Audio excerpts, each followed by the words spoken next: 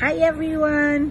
Starting February, I'll be doing just a 1-minute living in the overflow, but it's still gonna be packed. And here's what I'm gonna tell you this February. Love is a person. Yes, it's not a feeling, and it's not just a physical or emotional experience. When you read in the Bible that love is patient, love is kind, love does not keep a record of wrongs, love always wins, it's talking about a person. And it's not Valentine's. It's not Saint Valentine's, but his name is Jesus. So when you meet Jesus, it's like you will meet love himself.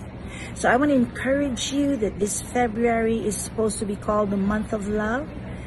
Discover the true person of Jesus, who is love, and you will never regret that. Hey, stay revived.